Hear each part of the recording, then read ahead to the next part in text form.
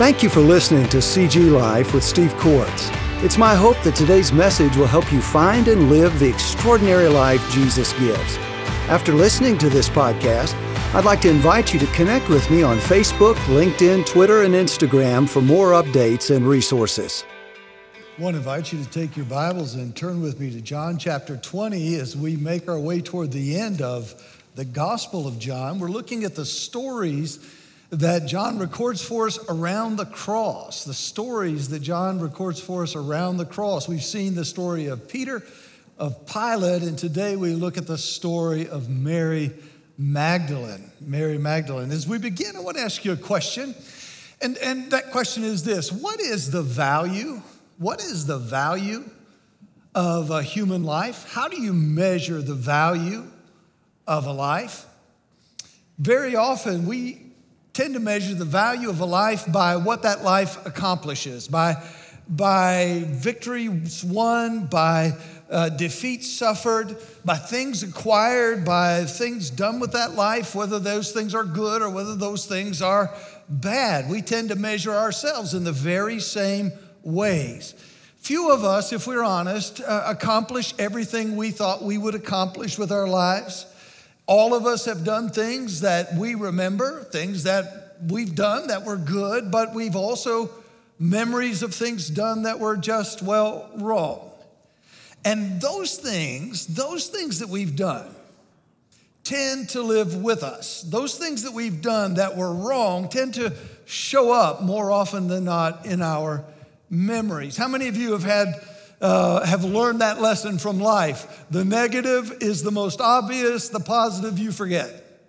Yeah, every single time. So those negative things tend to live with us. They tend to show up in our memories. Our pasts tend very easily to press into our present and often don't leave us alone. I like the way that Charles Dickens describes it in A Christmas Story, where he puts in the words of Marley, the ghost. Do you remember where he says Marley appears and Marley makes this statement. He has him say, "I wear the chain I forged in life. I made it link by link, yard by yard. Every poor decision, every bad decision became a link to a link to a link to a link, so that he eventually found himself at the end of his life wrapped in a chain he had made." And that chain very often is a chain that we can sometimes ignore, but very often we're aware of it. Even if it can't be seen, we're aware of it in the shame and the guilt that chain actually brings to our lives. Mary of Magdala knew a little bit about shame and guilt. She knew a little bit about what it was to have a chain she had built for herself. The Gospels don't give us a lot of information on Mary's life before she met Jesus, but what they do tell us very simply is incredibly powerful. Matthew and Luke both tell us that from Mary, out of Mary, Jesus cast not one demon, not two demons, not five demons, but 7 demons. And if you understand the way the Jews understood numbers and numerology, 7 for them was always significant for perfection.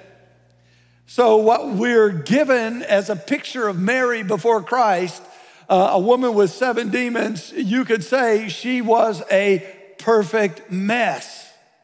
Mary was a perfect mess. Spiritually, she was under the control of the evil one. Mentally, physically, she was incredibly broken. And so Mary was a woman who knew something of what it was like to have chains she could not get rid of. She understood the weight and the burden of shame and guilt. Guilt and shame forged from her past. And you can just imagine, if you will, for a moment, what her life must have been like before she came to Christ. being in that condition. You can imagine the comments. You can imagine the whispers. You can imagine the condemning looks. Because of her condition, because of her massive, massive brokenness, she was treated by others as an outcast, as unclean, unworthy. She was unwanted.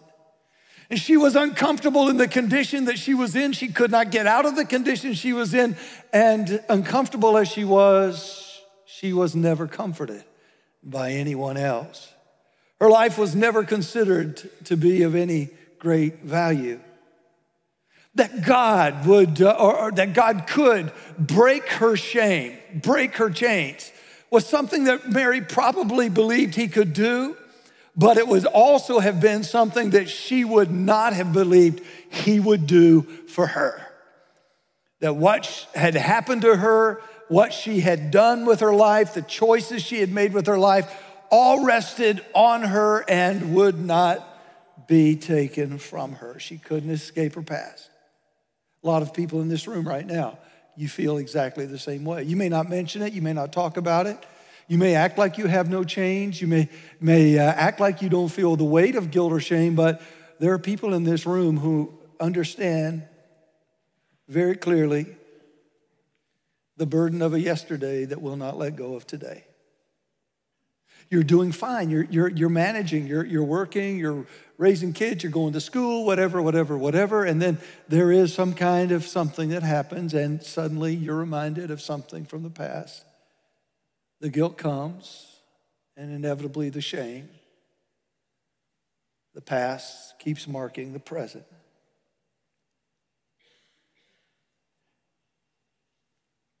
This chain that Mary had made in her life, link by link, with poor choices and wrong deeds, she just thought she was going to have to bear all the rest of her life. Mary couldn't hide them. She knew she had them. And there she was. Now, we don't know when or how Mary actually came to hear about Jesus, came to know Jesus. We don't know how she came to encounter him exactly, how she first heard about Jesus, his good news of a kingdom and of a new king and of a new king who would bring a new life and all those things. But we do know that when she met Jesus, she began to find healing. Part of her story is that she began to have a new identity, a new life's direction. She began to experience a new condition. All of those things, her identity, her direction, and her condition began to change. She was less and less Mary the mess and more Mary the miracle. And she became a noted, devoted follower of Jesus. And we see her begin to really live as the Gospels tell the story of Jesus and reflect on her. We see her being blessed and released from a life that really wasn't living. We see the chains starting to fall. Our passage for the morning shows the climax of Mary's life, and I want you to look at it with me from one particular perspective. I want you to see how it is that Jesus broke the chain that Mary wore. Now in John 19, because of what Jesus had already done for her, we aren't too surprised in that chapter to find that when the innocent Jesus is betrayed and arrested and falsely accused and hauled in before Pilate and exchanged for Barabbas and condemned to death and then crucified, Mary is there. And this is important. Mary is there. It's curious, but the men who had walked with Jesus the longest, only one of them stayed around. Everybody else fled. Mary was there. Mary was there. Mary was there. There was nothing she could do, but Mary was there. All she could do was wait, and she waited with Jesus' mother there at the cross. Mary was there. She watches Jesus suffer. She hears him cry out. She sees him die. But even after Jesus has died, Mary remains John records that afterward, Joseph of Arimathea and Nicodemus, they secure Jesus' body. They take it to a new garden tomb nearby. The two men try to ensure that Jesus gets a proper burial. They're hurrying because the Sabbath is coming and they're not permitted to work. So they're gathered as many spices as they could gather. They got as many linens as they could gather. And they did as much as they could for Jesus. But then suddenly the evening starts to dawn and they have to quit. And they go, and Mary somehow knows this and makes it her goal to finish up what the two men have started. She waits again for Sunday to come. And when it does, she's ready. At dawn, she and several women head out to the tomb with more spices. But what they find is not what they expect. And so John tells us, and this is where we pick up our passage, John chapter 20, verse 1.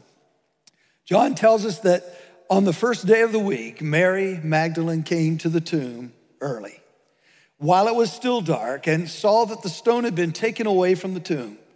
So she ran and went to Simon Peter and the other apostle, the one whom Jesus loved, that's John, the writer, and said to them, "They have taken the Lord out of the tomb, and we don't know where they've laid him."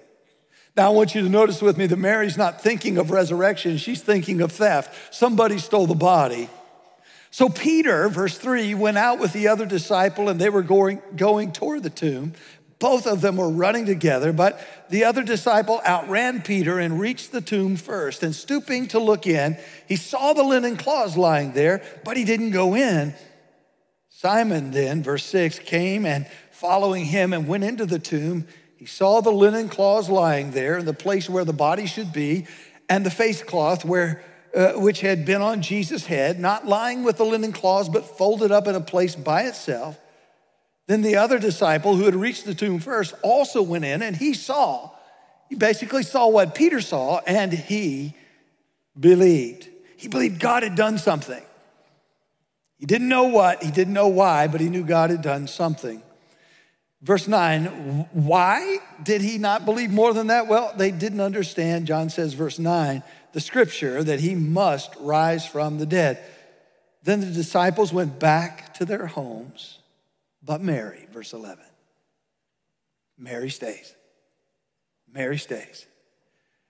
But Mary stood weeping, literally wailing at the tomb. And as she wept, she stooped to look into the tomb. And the most extraordinary thing happens.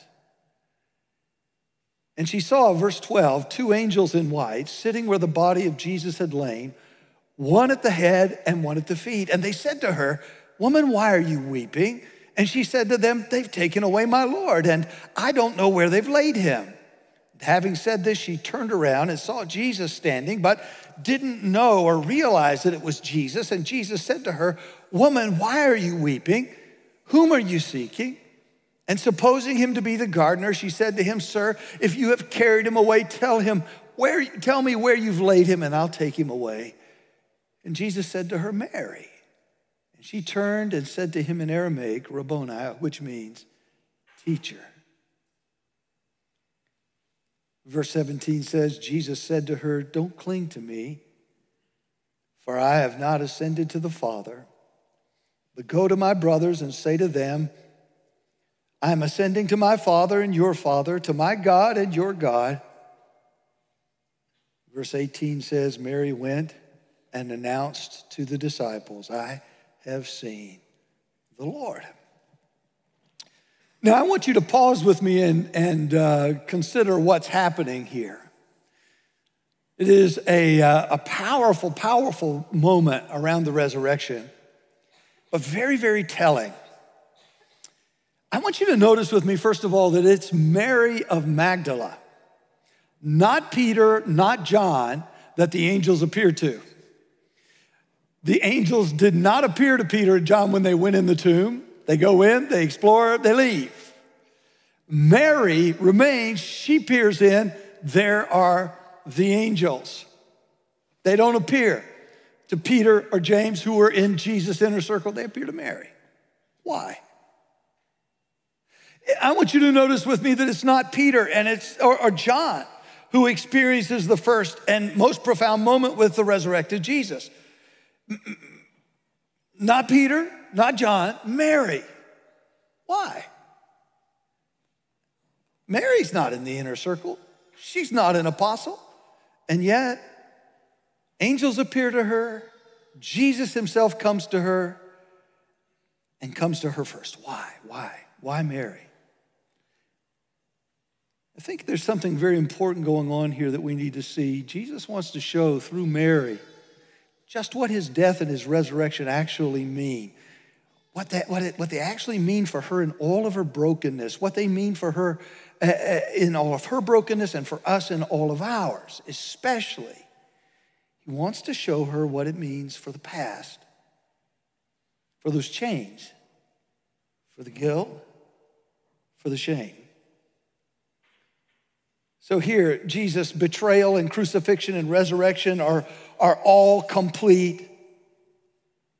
And what happens in verses 16 and 17 becomes really, really significant for Mary and for you and me. And this is going to be our focus this morning. I want you to see with me Jesus showing Mary in these verses here the meaning of the resurrection for her past as something to let go of. Now, notice this, when Mary sees the resurrected Jesus, we're not told exactly what she does, but we know from verse 16 to verse 17 that with her declaration, teacher, Rabboni, she must have also had a demonstration, because Jesus immediately in verse 17 says, don't touch me because I haven't ascended. And so the picture we have is of Mary absolutely astounded. The poor woman has gone through a roller coaster of emotions. She has seen Jesus crucified, seen him die. She comes to his tomb. His tomb is empty. She feels absolutely defeated for more reasons than we might know immediately. We're going to unpack that. But then suddenly, Jesus appears. She sees angels. That would be shocking enough. But then Jesus shows up. And all she can do, all she wants to do, and you can imagine her falling down on her knees and just reaching out to take hold of this Jesus she thought she had lost. Powerful picture of joy. Mary, overjoyed, falling down, both arms reached out to grab the resurrected Jesus, just yearning to touch him. But then the oddest thing, look at verse 17. Jesus says to her, don't cling to me, for I have not yet ascended to the Father. Now, honestly, bluntly, this is not what we expect from Jesus. Here is the overjoyed Mary falling down, this faithful Mary who has stood by the cross, stood by his mother, all of these things, falling down, arms stretched out. The Jesus in our heads is going to go, oh, Mary, and gather her up. It's not what he does. And this is a little troubling, don't you think? Mary with her arms outstretched. What in the world is Jesus doing? Why in the world does he say, don't touch me, don't cling to me? Is he pushing her away? Is this Jesus who was once so close now untouchable? Is he standoffish? Has his personal care changed for Mary? What do we see here? And you can only imagine that she was wondering the same thing. She's witnessed his death, sees his empty tomb. He appears, her emotions are here, and suddenly he's saying, don't touch me. Back down again. Why? What's happening here? What is Mary reaching for, really and truly, and what is Jesus saying?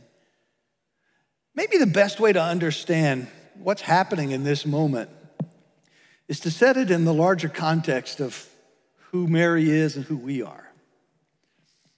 If you start back at the beginning, let's understand this.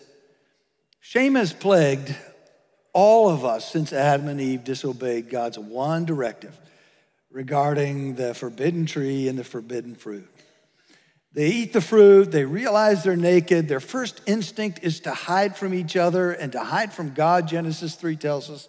And it's no wonder, because now suddenly they stand guilty before God. Suddenly they're vulnerable to each other. They make clothes for themselves. They realize now suddenly they're sinful and weak and damaged. They're living in what was never to this point a dangerous world, a world that now seems to be very dangerous. They find themselves living under God's judgment. They're exposed to each other's sinful judgment and rejection for the first time. Adam is throwing Eve under the bus. Eve's throwing the serpent under the bus. Everybody's doing some blaming and shifting. Anybody ever experienced that? Of course, you did it this morning on your way to church. Well, you're late. Well, it's your fault. Yeah. You didn't put the toothpaste back. Well,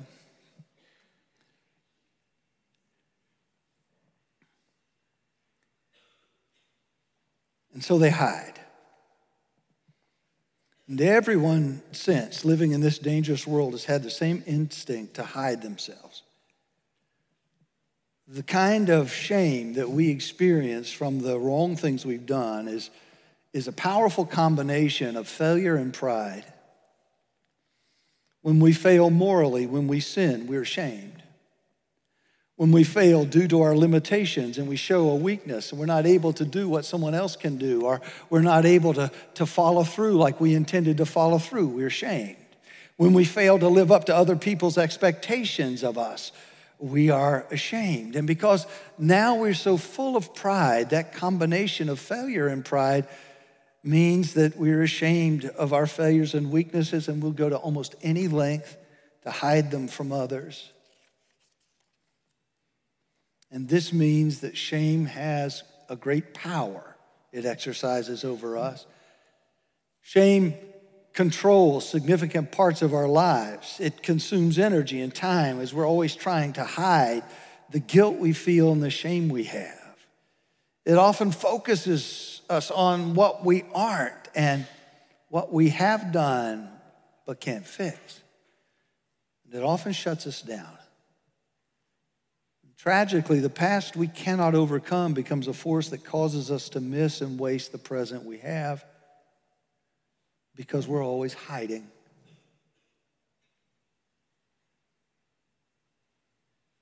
We hide and cover up our guilt and our shame with isolation and with overwork. We hide behind screens and phones and earphones and Netflix and ESPN and ESPN and ESPN. We hide behind our careers and our houses and our cars and our vacations. We hide behind alcohol and drugs. We hide behind busyness and procrastination, pretense and pretending. We hide with lies and deceptions. We use whatever we can to cover our guilt and to hide our shame. But here's the thing the Bible teaches us. Just because pride moves us to hide our guilt and our shame doesn't mean that the desire to hide it is actually entirely wrong. Being rid of our guilt and shame, wanting to be rid of it, wanting to be done with it, is not actually entirely wrong. Indeed, we need a place to hide it, to be done with it. We need the right place, though, which brings us back to Mary. You see, what I think is happening here, it's not just that Mary liked Jesus and it was amazing to be around him. I'm sure it was. But what Mary found in Jesus was her hiding place. What Mary found in Jesus was someone who could take away her guilt, who being near him helped deal with her shame. Just being with Jesus, just traveling with Jesus. She was no longer Mary the mess, she was Mary the disciple. I mean, she was doing something positive, something making a difference with her life, something she never thought she could ever do.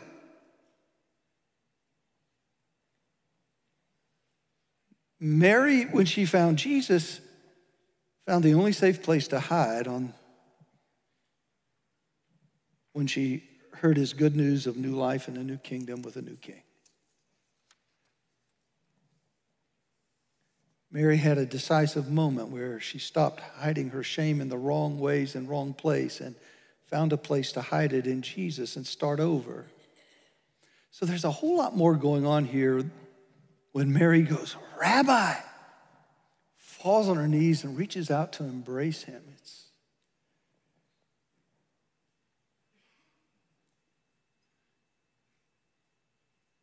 She thought she'd lost him. She thought she'd lost her hiding place.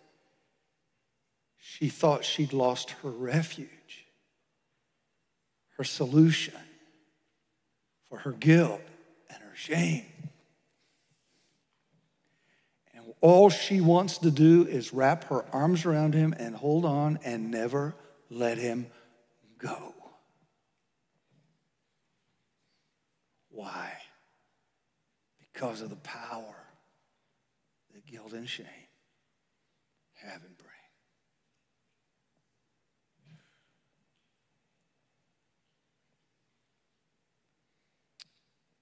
Now, in verse 17, Jesus commands her not to do it, and it appears to be a sharp rebuke, but it really isn't. Jesus isn't being rude here.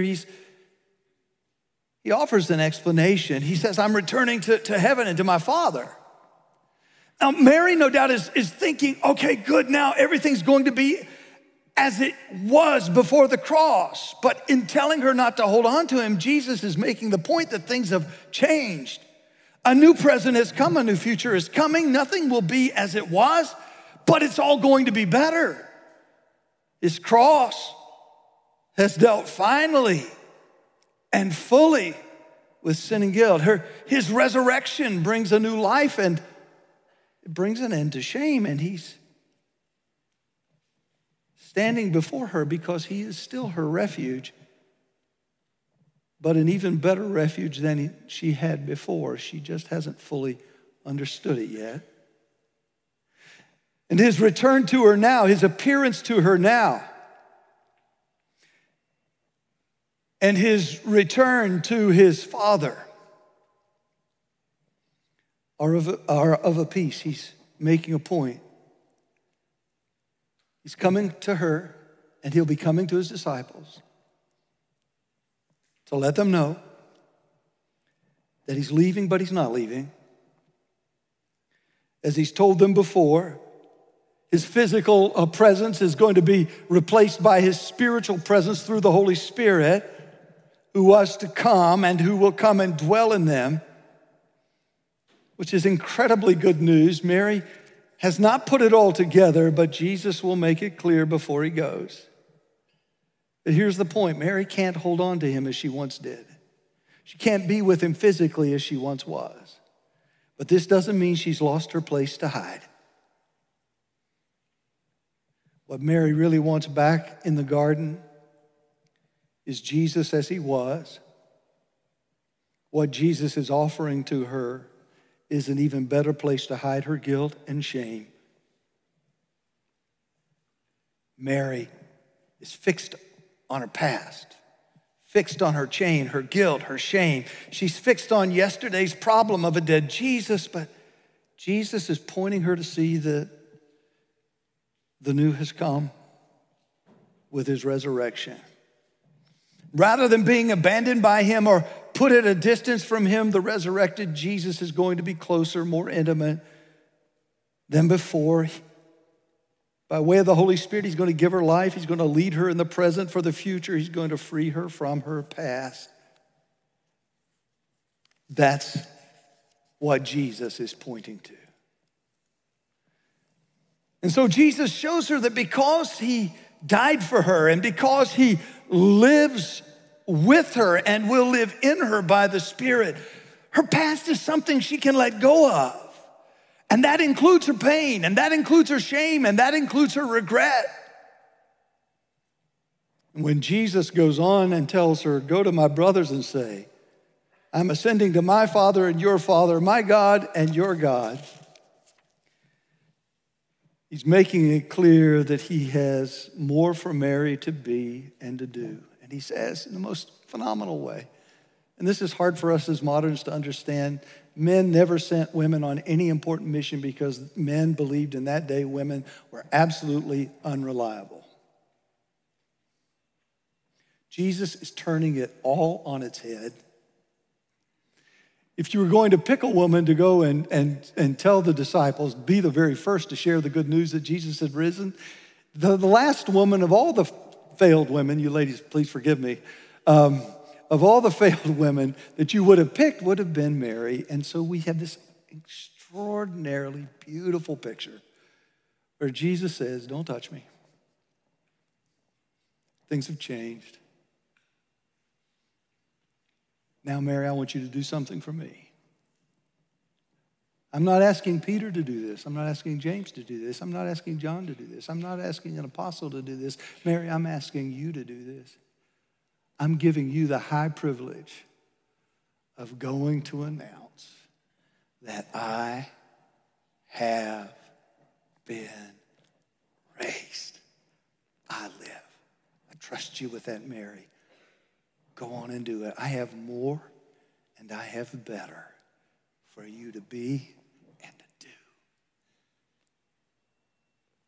And you can only begin to imagine how Mary must have felt.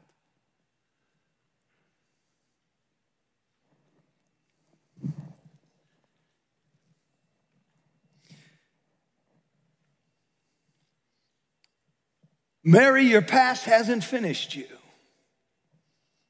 I'm just getting started with you. And that is what Mary so desperately needed to hear Jesus say. And I suspect that is something that there are people in this room very desperately need to hear Jesus say as well. Your past hasn't finished you. I'm just getting started with you. Loved ones, I want to say this to you. There's only one place to hide that offers the protection that all of us seek. All of us know what it is to be guilty, to be ashamed. All of us know what it is to hide it. Some of us are hiding some stuff right now. Only we know.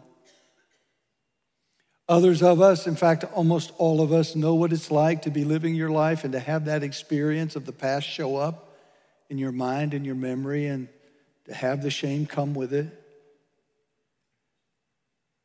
There's only one place to hide that offers the protection we seek, a place where guilt and shame can really, truly be covered. Jesus' death and his resurrection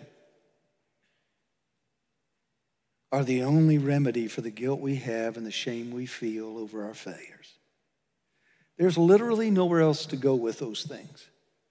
You can try to outwork it, it will catch you. You can try to outplay it, it will catch you. You can try large doses of pleasure, shame will still show up. The defeat you will feel cannot be undone by more things, new things, different things, better things. It can't. There's nowhere else to go. There's no other way to be made right. There's no other way to be made whole. There's no other way to be set free. If we hide in Jesus, if we go to Jesus, if we hide in Jesus, he provides a cleansing, a complete cleansing by his blood for us on the cross. He deals with the guilt issue that drives our shame issue.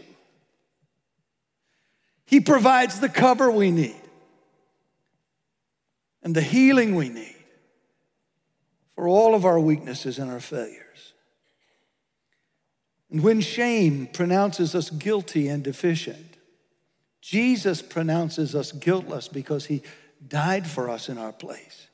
When we learn to trust Jesus as our righteousness rather than trying to be and have our own righteousness, when we learn to trust Jesus as our provider for all that we need, for the acceptance we need, for the approval we need, for all that we need, when we come to learn to trust him for those things, what happens is the chain we forged that enslave us to the past falls off. The message of Mary's story is we can be freed from our past, and when we are, we're freed for his new future for us every single time. There came a point that Mary believed not only that God could do for her what she needed, there came a point when she believed and understood that in Christ God did. What happened to Mary can happen to you. Let me end with a word to believers today. I want you to hear me carefully. The best cure for your guilt is to go to the cross. The best cure for your guilt is to go to the cross. Now, there's such a thing as true guilt and false guilt. True guilt is when we have violated God's best for us, his word to us, when we've done what is wrong. False guilt is when we imagine we have done that, and we all wrestle with distinguishing between the two. If you violated the word, if you violated God's ways, then that would be true guilt. True guilt leads to true shame. The only way to really manage shame is to confront your guilt with the gospel of Jesus. Is to remind yourself again and again and again that his blood has cleansed you of that sin and cleansed you of that offense. You remind yourself again and again of how God dealt with your guilt, that your guilt is forgiven at the cross because of his shed blood, that in Christ God has cast your sin as far as the east is from the west, from himself. I want to warn you, be careful that you don't let shame have the last word. The voice of shame will tell you, even after you believe you've been forgiven of your sin, the voice of shame will tell you that you are your sin. Did you hear me? The voice of shame will tell you you are your sin. Do you remember that time you lied and you caused such damage? You are a liar. Do you remember when you had that affair? You're an adulterer. Do you remember when you stole that money? You're a thief.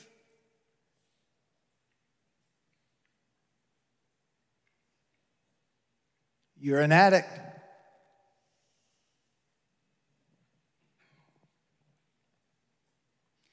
Your voice, the voice of shame, will tell you that you are your sin.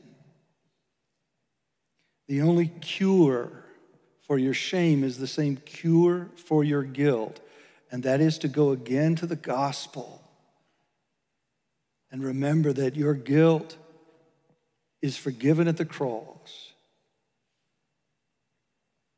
and that because of the cross, by faith in Christ, you've been made whole, you've been made new, you are loved, you are forgiven.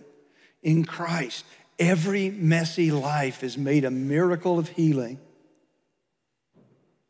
Old is made new, and nothing can separate you from the love of Christ.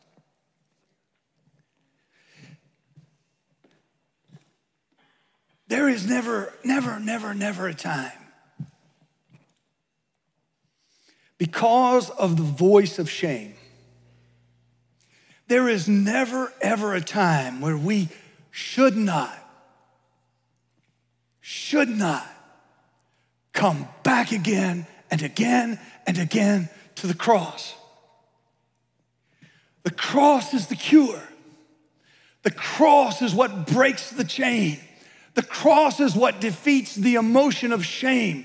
There is an extraordinary thing that happens when finally you understand what it means to say, my sin has been cast as far as the east is from the west, from the God before whom all sin really matters. My sin at the end of the day before you doesn't matter. What matters most is what God thinks of me, what God does with me, what God does with my past. And when I come to understand because of the cross, what God has done with my sin is cast it away. What God has done with me is make me his child. When I understand who I am in Christ because of the cross and what God in Christ has done with my sin, suddenly my guilt gets set aside and my shame starts to fall.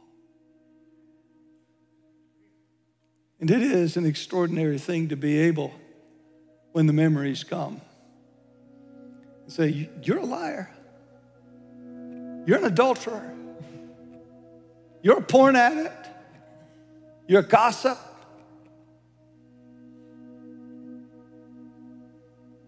You hurt, you harm people. That's who you are. It's an extraordinary thing when you begin to understand this truth and you're able to say, I'm sorry. I have no idea who you're talking about. Because I've been to the cross and I've heard the Savior say, you're forgiven. You've been cleansed.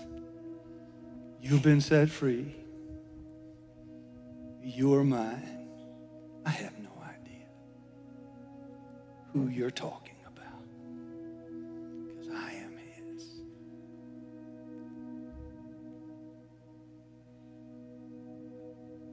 And he is mine. When that happens, the chains just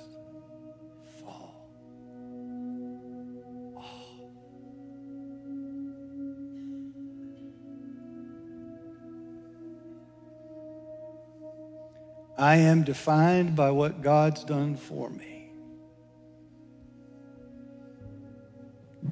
not by all the poor things I've done to me. Let's stand together.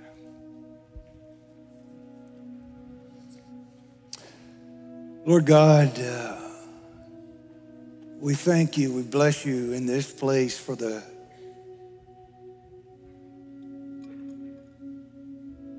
gift of the story of an unwanted, uncared for, unworthy woman made whole, made rich with love, set free, made yours. Father, we thank you that you do break chains, that you do defeat guilt, you do defeat sin. You do overcome shame. You call us and allow us to set apart our past and step into a new present with you. For that, we thank you and we bless you. In Jesus' name, amen. So as we come to our response time, I want to invite our prayer partners to come and take their places. You know, this may be a breakthrough day for you. It may be a breakthrough moment for you. It may be that this is the day when you're able to take that past event and finally lay it down, claim the blood of Christ over that, and find your way to freedom. And I invite you to do that. We have folks who will be here to pray with you. If you want to come and pray, just do that here on your own, or we will pray with you. If you've never given your life to Christ, the one who breaks chains, the one who forgives the past, the one who sets free, stands ready for all who will put their faith in him and in his death on Calvary. He gives a brand new life. Let's begin. Thanks for joining me today. If you enjoy these podcasts, take a moment to rate and review CG Life with Steve Courts. My prayer is that God will continue to inspire and challenge you in Christ as week by week we apply the gospel faith to real life.